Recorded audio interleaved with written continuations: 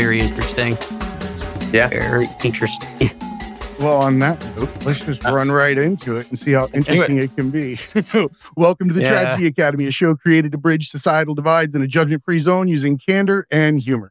My name is Jay. How you doing today, Gary? I'm doing good. How you guys doing?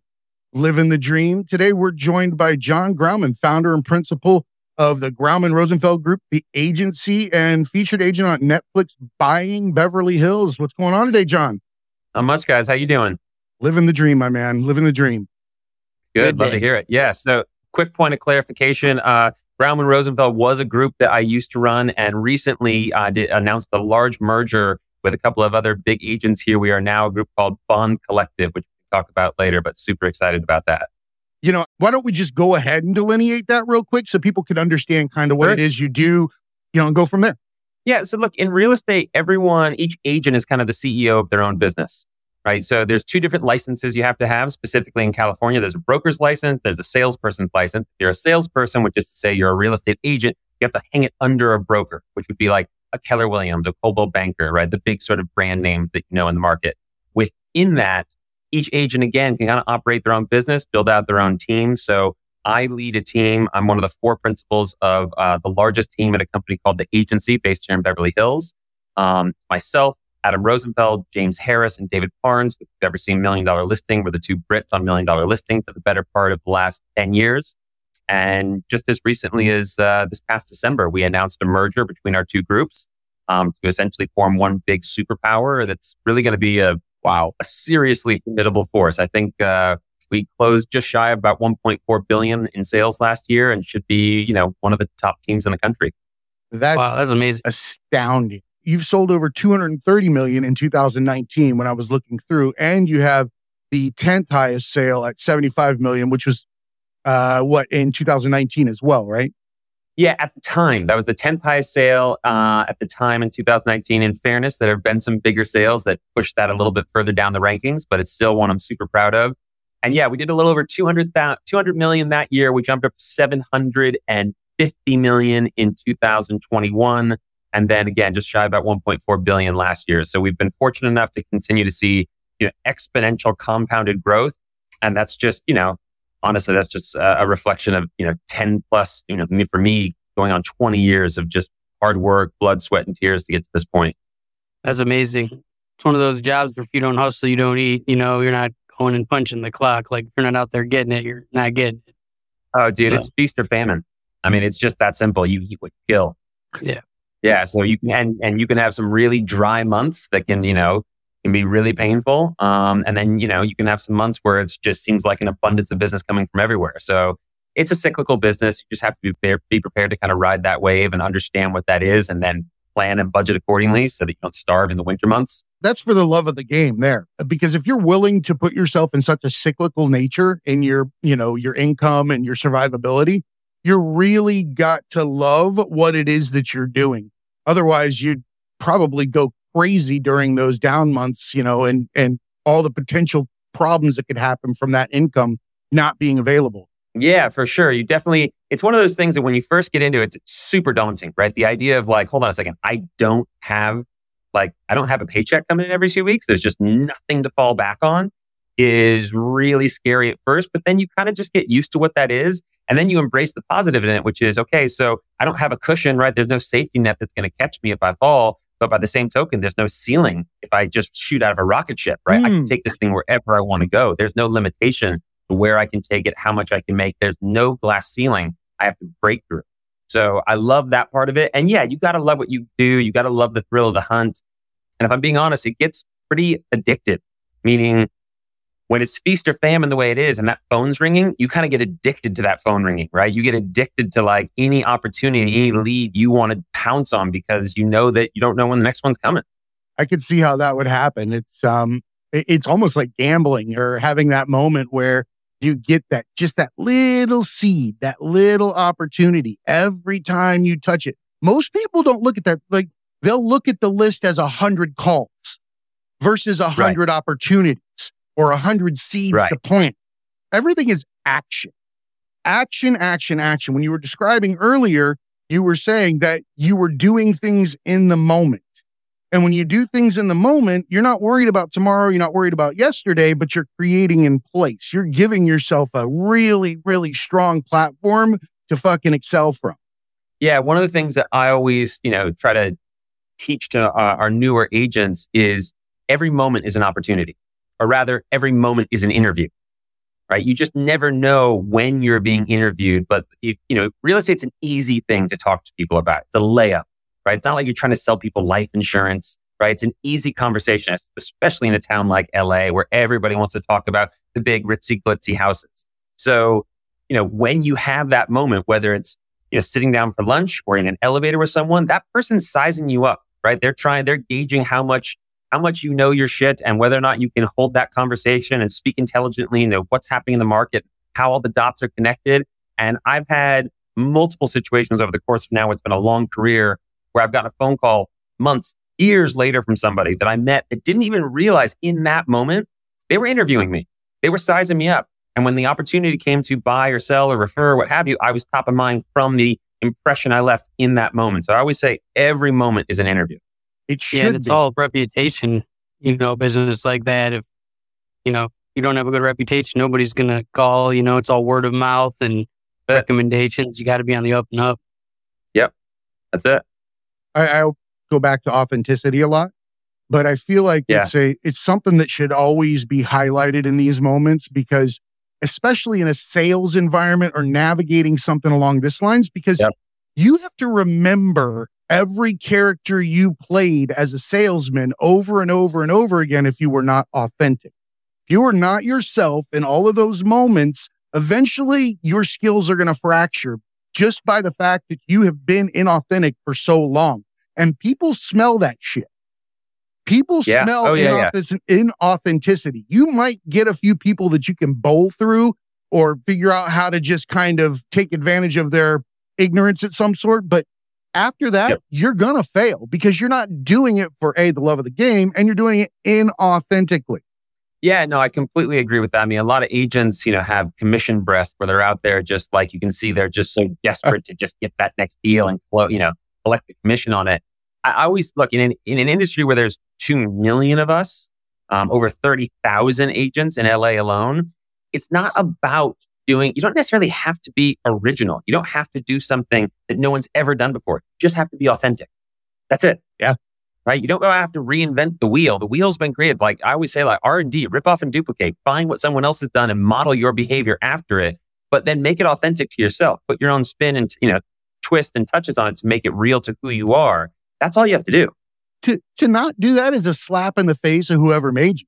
You're your own seasoning. Yeah. You have to go out there and put yourself into the world and just hope, or not even hope, just trust that you're going to connect with the people that you're supposed to connect with because you're being that kind of person. If you're being authentic, you're going to draw those, those types of interactions. Yeah, totally. Look, there's an ass for every seat, and I'm not the right fit for certain certain clients and vice versa. And there are agents within our space and within our sphere that I don't really understand the kind of clients that are attracted to them, but the clients that are attracted to them are not the same ones that are probably attracted to me, because we just operate very differently. And that's fine. That's the whole idea, is find who you are, carve out your lane, and people will, it's the law of attraction. You'll attract like-minded people. I couldn't agree more. Couldn't agree more. So I want to kind of take a step back. We've looked at John Grauman, the realtor, Beverly Hills, on Netflix, but there's someone that came before that. We all have pivotal moments in our life, and you actually I've had multiple careers myself, so these stick out to me. And you had a career that was in a vastly different industry, but probably used similar skills. Could you tell us about who you were before you were a realtor? Yeah, no, for sure. Because I constantly have to remind myself that I was that person, that these memories that flash in my mind from time to time weren't just from some movie I watched, but actually life experiences that I truly lived. Because it was that long ago. I've been doing real estate now. This is my 20th year. Wow. But before that, I started in the mid 90s as a rave promoter, which I know, look, guys, I have a mirror. I see my reflection every day. I know exactly what I look like. Oh, I have to say this. You are the Ken doll of real estate. When I saw you, I was like, if there was an action figure for real estate, you would be in the package hanging on the wall. That's one of the best lines I've heard. That's actually really good. Yeah, look, I have a very polished, put together look. That's part of my identity is like everybody that knows me knows that I just come very prepared, very polished because that's just me. I prep. I don't really do a lot that's off the cuff. One of my superpowers is in my preparation so that I'm prepared for each moment so that I don't miss it when it passes me by.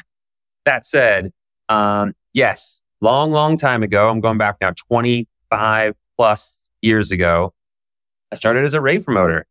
And the way I started in that was, I grew up in a town called Manhattan Beach, which for those of you that don't know is just kind of on the outskirts of LA, beautiful little beachside community. But, back then, very quaint little kind of modest beach town.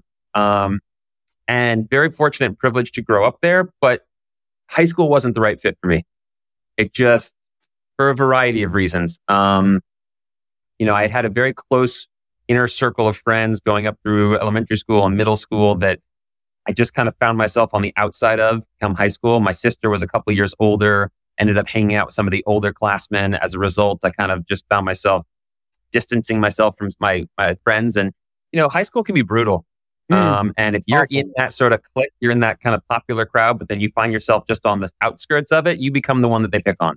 And for me, I'm Jewish, but in fairness, I'm really more Jew-ish than anything else. And I'm not practicing. I'm not devout. I'm not even religious, but I am Jewish. I was born Jewish. And, Manhattan Beach is a very just kind of one-dimensional white community. Not a lot of diversity. And that one little thing kind of became the thing for kids to pick on.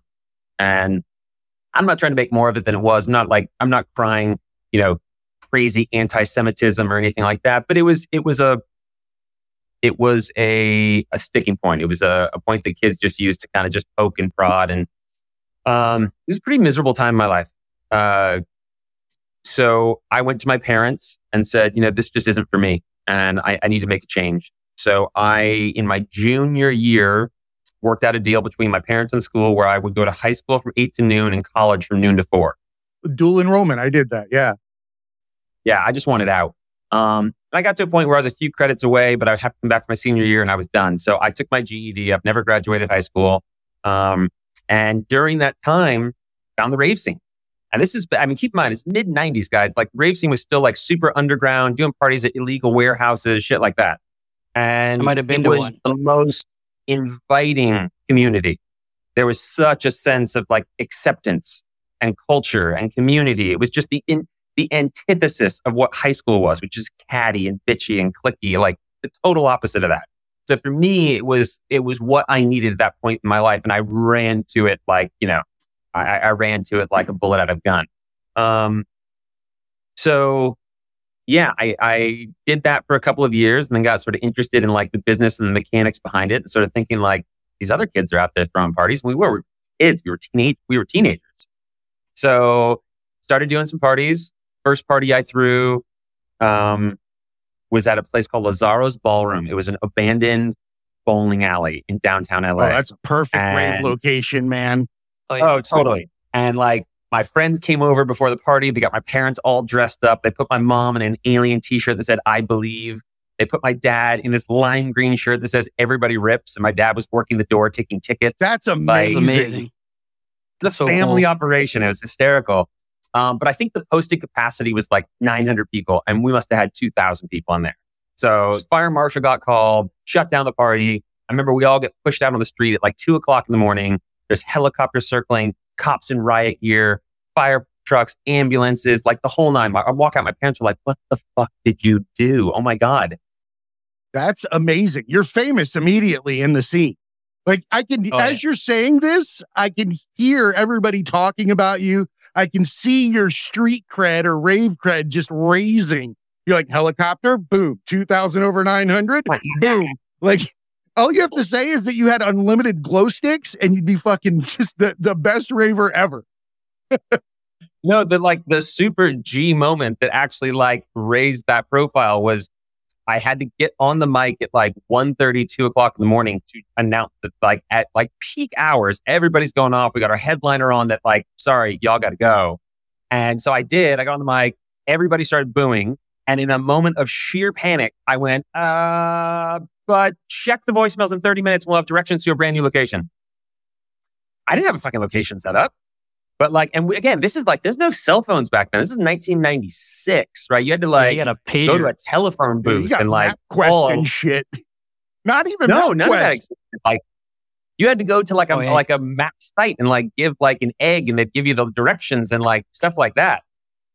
And we did. We scrambled. We found another venue. We woke up a venue owner. We drove clear across town, set back up. By like 4:30 in the morning, we were raging again.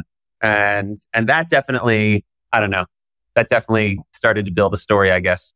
Absolutely. So anyways, from there, started doing bigger parties. I started working with a guy named Pasquale Rotella, who a lot of people know today. He owns a company called Insomniac that does EDC, Electric Daisy Carnival. These are the biggest events on planet Earth.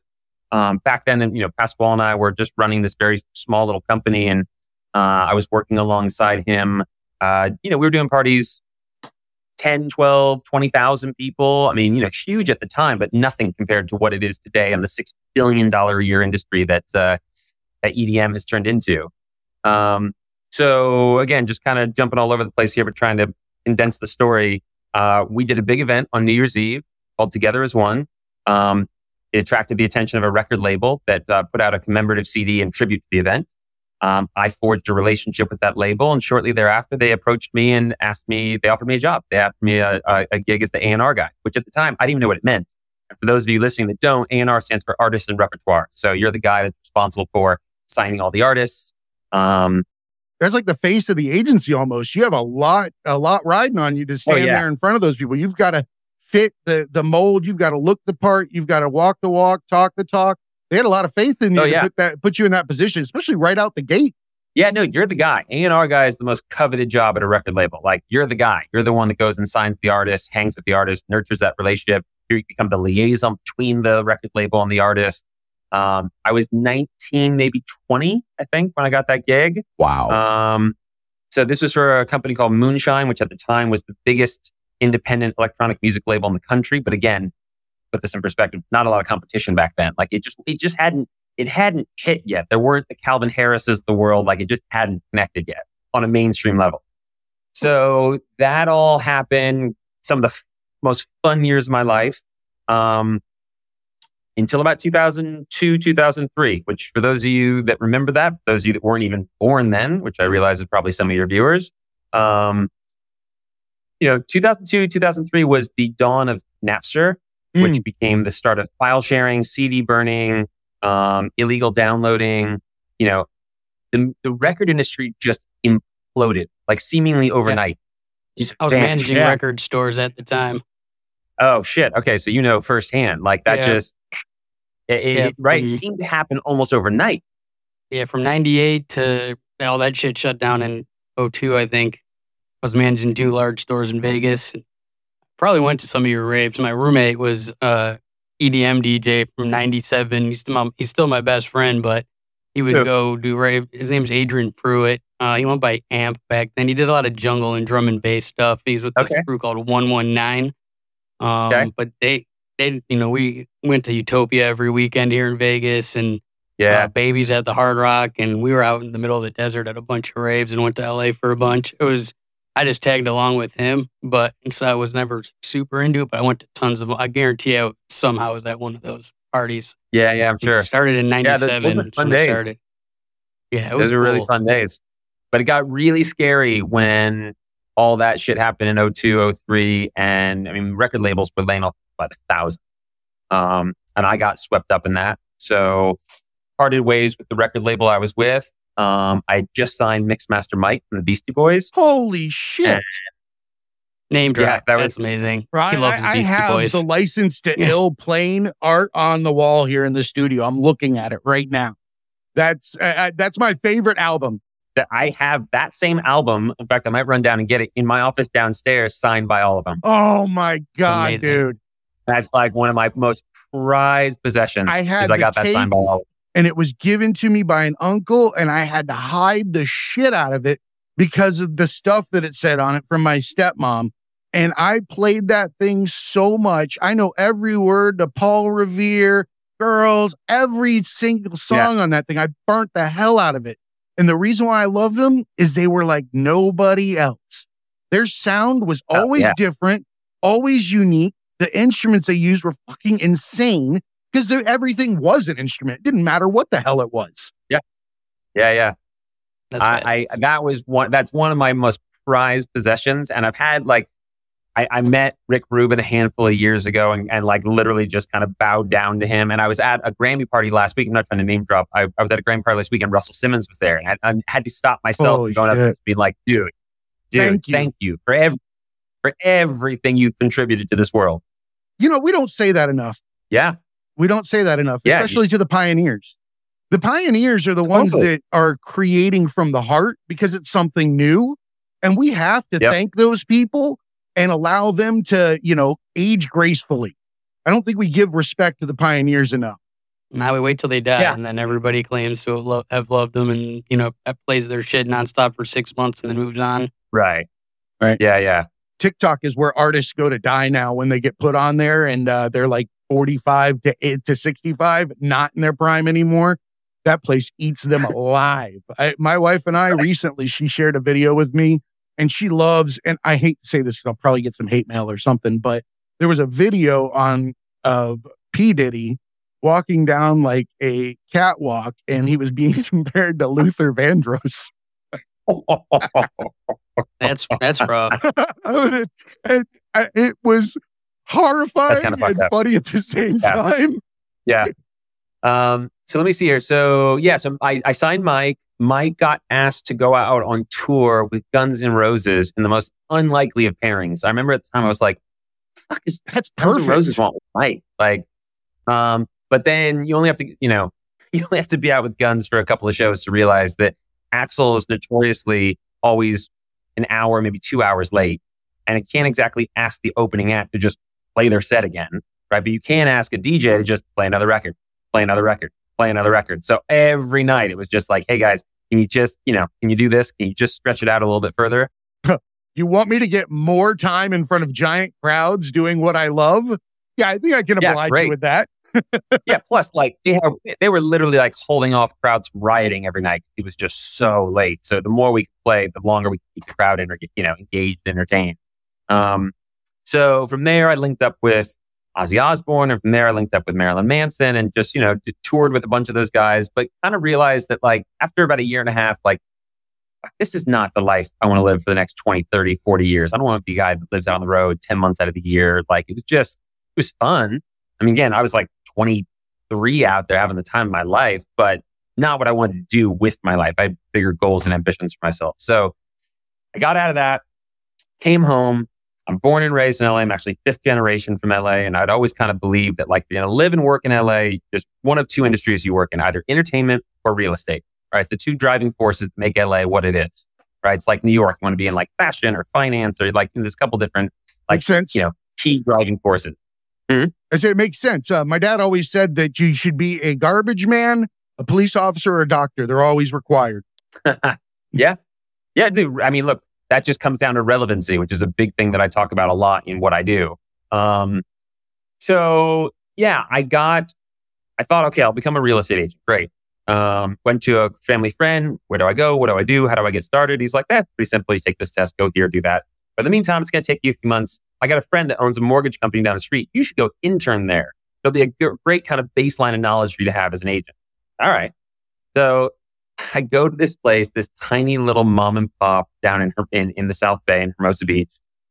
And it's green carpet on the floor, tiny little cubicle with a wooden desk and desktop computer.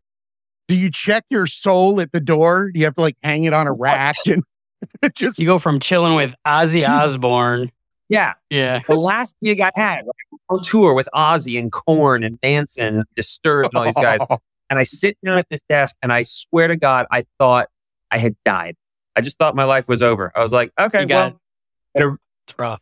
I had a really good run to 22, 23. And I guess I'm just surrendering to the responsibilities and the bills of life. And that sucked. That was a really hard pill to swallow. But everybody's got their Ozzy Osbourne moment before they turned into something different. Everybody has those days that they're like, oh, this was the time. This is when I was doing the coolest shit. We always reminisce about that kind of stuff. But in all actuality, it's always now. And when it's always now, that means it's part of you no matter what. And you just keep enjoying the experience, keep fucking spinning.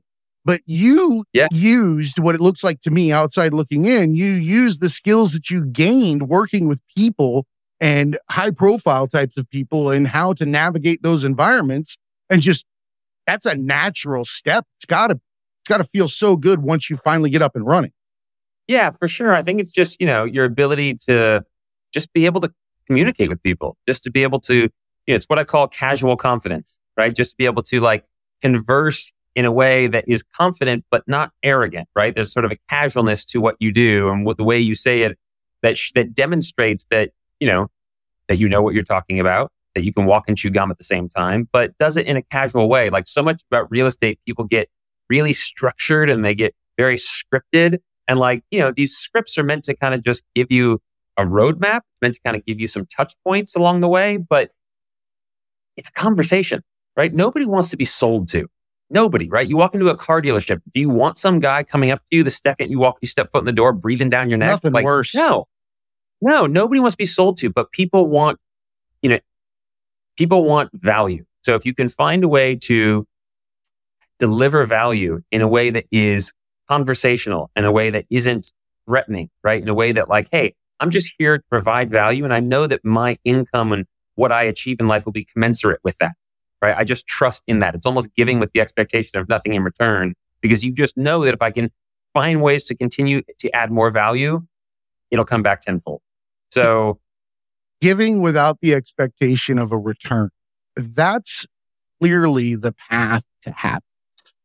Because when you give, you receive, so you can give more. That's something that I've recognized throughout my time on the rock, is that when you see people that are habitually giving to others in one way, shape, or form, whether it be time, money, or, some kind of advice, whatever it is, if they're giving it from the heart and they're always doing it, they have a steady stream of income and other ways that provide to them because they're a conduit. Life favors those that give. It gives more to those people so they can keep handing it back. Not because they're trying to fill their own void, because when you try to do that, it doesn't go anywhere else. But when you're giving like that, you're going to receive like that. Yeah. No, one of my best friends, a guy named Santiago Arana, was the one that really taught me the lesson about, you're either operating from a place of abundance or a place of scarcity, right? Those are your two options. I'm sure there's a lot of, room in the middle there, but if you want to kind of break it out into two paths, a place of abundance or a place of scarcity. So, right. So I'll just get back to the story real quick to the timeline. So I started doing mortgages. I don't love it, but I picked it up quickly. I adapted things fairly quickly. And before I know it, at that time in my life, I'm making more money than I ever had before. And it ain't broke, don't fix it. So, this is 2003, 4, 5, 6, 7. And now, I've jumped off one sinking ship, which is the record industry, onto what I thought was a lifeboat. Turned out to be the Titanic that then steamrolled right into the mortgage crisis. And those were some scary, dark times. To be a mortgage broker during the mortgage crisis was like having a front row seat for the end of the world. It was just like, we didn't, in that moment, none of us really knew what was happening. And there's two amazing movies out there that everyone should watch. One is called The Big Short, which a lot of you have probably already seen. A lot of, big A-list actors. Great movie in its own right. The other movie, lesser known, is called Too Big to Fail. And that was an HBO movie, but I'm sure you can easily find it online. Phenomenal. I've watched both of those movies. No shit, no exaggeration. I've probably watched them 30 times because every time they come on, I'm mesmerized by what actually was happening in those moments. You don't understand how close we were to the brink of total financial collapse. I'm talking about no money in the ATM machines, no milk on the shelf at the grocery store, total financial collapse. We were right there. And it's fascinating. And it also provides, one of the most valuable tools that I think we all use to kind of navigate through our lives, which is perspective, right? Having lived through that and seeing what's happening today, the recession we're in today doesn't look scary at all. It's just a long overdue correction to a market that is cyclical by nature. This is what markets do, right? 2008, which is what people oftentimes have short memories. So when they think of a correction or a recession, they go back to the last one. And the last one was the second greatest economic disaster we've seen, second only to the Great Depression, right? So people automatically go back there, and then it creates a lot of fear and anxiety in people. And it requires a lot of education on the part of thought leaders in the space like myself to explain to people that these are not the same circumstances. It's not, in fact, not anywhere even near the same circumstances, but that requires education to help kind of quell those fears. Those have to be lessons. There have to be things that you look at in retrospect and hold them now as cautionary tales, but you can't let them hold your emotions, because emotions make fucked up decisions. And if you think if you think you're going to make a really good decision while you're under some kind of emotion, fear of some kind of, loss of everything you have, you're fucking it up right out the gate. Yeah, 100%. So that was a dark, scary time. And it wasn't one that was, it wasn't 3 months. It was like 3 years. And so, flash forward now, it's like 2011, which is the same time that I met my now wife. When we met, my house was in pre-foreclosure. My bank accounts were being levied by the IRS. First two, funny enough. It was just dark. It was a really hard time to pull yourself out of. And in the midst of that, I had sort of reached that pivotal moment that I know so many people have, where it's just fucking miserable. Like, that's it. Not another minute, not another moment, not another second. I'm done. I'm done with this. I don't care what that means and what I'm going to have to sacrifice further, but I'm not doing this anymore. Because the mortgage business had just become miserable. Like, I just had to suit up every day, put on the battle armor, and find new and creative ways of telling people no. How fucking miserable is that? Like, all day long, you just harbinger of no. The real estate market. You're just killing people. Their dreams. It's awful. No, I couldn't handle that. Right. Help facilitate the dreams. And all I was doing, because our hands were so tight, we were so handcuffed, that it was just like, no, sorry, wait, no. Like, you just couldn't do anything. So I finally made the decision to move over to the other side of the aisle and start selling. But I didn't have any business I didn't have any base, because all of my business as a mortgage broker had been referred by realtors. So I wasn't going to switch over and start then taking their clients, right? So I just had to start from scratch. So I starved for a year. I mean, literally, I didn't sell a house for a year. And then slowly, it's just building blocks, a little bit time out, real estate is a lot like, not all that different than like if you're an actor. You go on a lot of auditions, you don't win every part, right? You face a lot of rejection. So, I spent a lot of time working on my mindset, because this business will chew you up and spit you out if you let it. And you really have to focus on your mindset. You really kind of have to like build out a really tough exterior to be able to face those rejections, learn from them, and then, find it in you to get up the next day and do it all over again. What kept you in the game? You did the mortgage thing was fucked for years, and then you jumped over, didn't sell a house for a year. Like, where did you get the confidence to know, like it's gonna happen, and not just say screw the houses and mortgages and just jump ship to something else? What pushed you through that year, knowing that you're gonna figure it out and it was gonna work? I think there's a variety of things. Like, like anything, it's rarely ever any one thing. For me, it was just sort of a mindset of like, I burned my ships, right? For those of you guys that don't know that expression, right? How do you take the island? Burn your ships. Don't leave yourself any other way out. And I didn't. I just didn't leave myself out. I didn't have anything to fall back on. I didn't have a college degree. I didn't have a high school diploma. I didn't have anything to fall back on. I just knew that like, this is what I have to do. And eventually the pot's going to start to boil. And once it does, it's going to spill over. And, the other thing that I did was I purposely put myself in situations where I surrounded myself with the best, or by the best. Because I just believe that, you are the sum total of the people you surround yourself with. And everything you do in life, whether you know it or not, subconsciously, you're either playing up or you're playing down, right? If you hang around with a bunch of jackasses, then like, you're probably just going to like bring yourself down to their level. if you hang out with a bunch of people that are killing it and crushing it in life and their careers and whatnot, you're going to step up your game. Right? I'll use a sports analogy. Like, if you're a tennis player and you go out with your buddy on the weekend, just mop the floor with them every time, you're never going to get any better. But if you go out in the court with Venus Williams, she's going to kick your ass. And at a certain point, just out of necessity, out of pure survival, you're going to get better. You're going to improve your skills. So iron sharpens iron. There it is. I was waiting for you, Gary. You love that. Iron sharpens iron. Iron sharpens iron. In fighting. Yeah, that's it. If you're the toughest guy in the gym and you're just fucking mollywopping everybody every day, you're not going to get better. You go and you're the a new gym where you're the worst guy. Your skills will triple in the time. Tenth of the time. Beat the shit out of everybody in your gym. You're not getting better. When you get in there and start getting your ass kicked again, that's when you level up. Ego needs totally. That. Ego needs that. You can become a different human. Absolutely. If you're in a small pond and you're the biggest fish, you tend to believe that you're the biggest fish everywhere until you relocate and you find out that you're only that fish in that grouping. That's it. So I made a conscious effort to surround myself with the best, so that I'm constantly being forced to try to level up.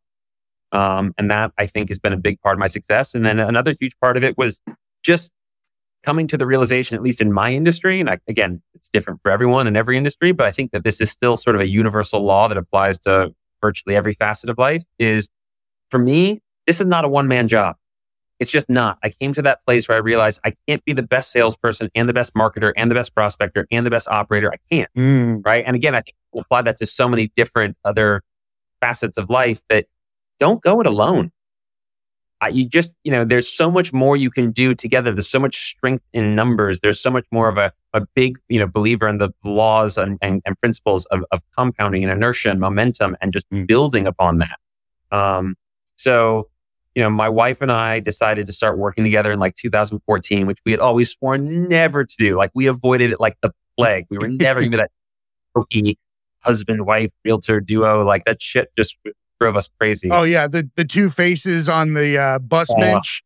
Dude, we so didn't want to do anything like that. And we're not, fortunately, we came up with not initially. Initially it was terrible. We decided to start working together at the same time we were planning our wedding, which was the worst decision we could ever make. Just the dumbest. One of those things you look back on your life thinking yeah, I feel like I was pretty smart back then. And you look at some of the decisions made, I was like, no, I was a fucking idiot. No, I would argue you ate your vegetable. Why eat your vegetables twice? Why have two separate dinners with the shitty vegetable when you can just fucking eat them all on Sunday and then not have to go fucking through it? Yeah. It was brutal. We couldn't agree on anything. We literally couldn't agree on which direction the desk should face. I mean, it was awful. But then we just worked it out, because we just started to we were able to come to understanding a clear delegation of responsibilities. There it is. Right? That okay, the only way we're going to be able to achieve all the things we want to do, right? We have all these big goals and aspirations. We can't do that unless we divide and conquer. Right? So you stay in your lane. I'm going to stay in mine. I'm going to trust you to do what you need to do the way it needs to be done, and vice versa. Without that clear division of responsibilities, there's no way we could do the things that we've done or accomplish the things that we have. And that's the thing that I always try to talk to. We have an opportunity to mentor a lot of younger agents. They're early mid-20s that work for us. And I always tell them, there is no greater decision you will make in this life than that of the partner you choose, whether it's in business or specifically in your personal realm. The partner you choose, the person you're going to say, I'm going to wake up every day to tackle this life with, to raise kids with, to achieve goals and ambitions with, to build your life with, that partner, there's just no greater decision you'll ever make. You couldn't say anything more true. I credit my wife to every success that I've ever had, because without her beside me, would never have happened. Each and every time, she has been the left puzzle piece or the right puzzle piece to my position. And I think that you have to find that, because she's not trying to be my puzzle piece. She's not trying to define my edges or anything like that. She's staying her own, and she has to be her own in order to work with or together. Because once you start trying to force those pieces, shit hits the fan. You start bending them and your puzzle's fucked. Yeah, that's it. You got to let people be who they are, but find ways to, in an ideal world, be the yin to their yang. right? Like you have to find out ways to like fill in the gaps in their deficiencies because we all fucking have them. We all have our own deficiencies and idiosyncrasies and so forth. So, yeah, I've been really, really fortunate in life where, found an amazing partner in my wife, found amazing business partners, not once, but twice.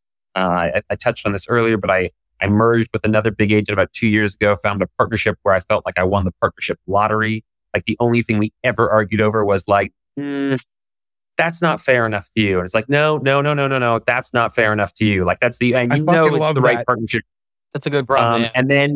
And then did it again with this most recent merger. And now there's 4 principals and we just have such respect and not just admiration, but adoration for one another. And I heard this great line the other day that, I'll see if I can get this right, that, it's one thing to disagree. It's another thing to argue, right?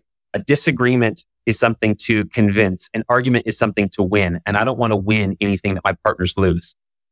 And that's how we approach things is like, hey, disagreements are constructive. The best ideas come out of fierce collaboration and oftentimes, a little bit of disagreement that comes with that. But, we don't fight. We don't argue because that's, like I said, there's winners and losers in that. And then this doesn't need to be a game of winners and losers. Everybody can win. I love that point. And I think that that's probably a good place to bring this to a conclusion because I think that we should all try to be winners and take your advice and let people around you excel and let them join the team and be a greater good. Gary's always great about talking about things like hype your friend. And I've seen in the time that we've been friends and the way that, that he's worked with people, that his relationships are so long standing and they're cyclical in work.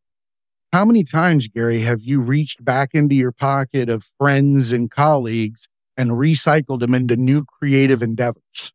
I've met people at an airport bar I've been friends with for 19 years. It's like Amazing. we all rise together. Like if your friends are your competition and shit, then who's the ops? Who's the opposition? Like, I want everyone on my team should win or we're all gonna lose. Like we all play different parts and and I totally agree about the arguing, versus like debating or, disagreeing. Like I'm not trying to win this argument, and because then it's an emotional thing and I'm actually hurting our business because I might not be like, I'm pushing for a decision to be made based on emotions that might not be right for our company. I just want to win this one. And, because he won the last, and we're all very competitive, like I grew up fighting, I'm around fighters, I do a lot of different reality shows, but the main stuff I do is for the UFC. So we're all very competitive, but like we're competitive together as a team against everybody else, not, against each other, which it's worked out, really good. I got in this business the same time you got in yours, 2003, when the record and music industry crashed. Exact same thing. I had to make a decision to zig or zag, and I got into television in 2003, and it was rough at the beginning too. You're new, you don't have any connections, you don't know what the fuck you're doing, and you got to just starve your way through it. But you got to want it and know that you could carve your own path. You're not going to just go back to the desk and punch the clock. And so, I got a lot of respect for what you did because there's a lot of stops there, like the mortgage thing. 99% of people fuck that. Then you get into real estate, can't sell anything for a whole year. Like most people tap out, I think, at that point. And they're like, I'm going to go work at H&R Block or I'm going to, become an accountant or something safe. So, someone has got the confidence that they'll figure it out. And I always use the burn the boats saying too, it's like, I never have a fallback plan. I never give myself like, oh, if this doesn't work out, then I could go do this. At the time, my fallback plan was to go back to Cleveland and sell crack like all my friends were and, be on the corner. And that was not an option. So I was going to move, forward. So it's real inspirational, like what you've done. And in a market like Beverly Hills in LA, like everyone in the world obviously wants to be selling houses there, not Omaha, So I think to drive and, with that, look, I super blessed and fortunate to live and work and get to sell real estate in one of the most affluent cities in the whole world. right? But with that, like I take a really serious sense of responsibility, right? I came up with this analogy for anyone that golfs, right? There's different tee boxes, right? There's the pro tees, there's the men's tee, there's the women's tee, and this is where you tee off from to try to get to the green and get in the hole. We sell real estate in one of the most affluent markets in the world. We're teeing off from just off the green. We're so much closer to the cup. We're so much closer to the hole than someone that's coming from Omaha, Nebraska, or from a fucking hut in Uganda.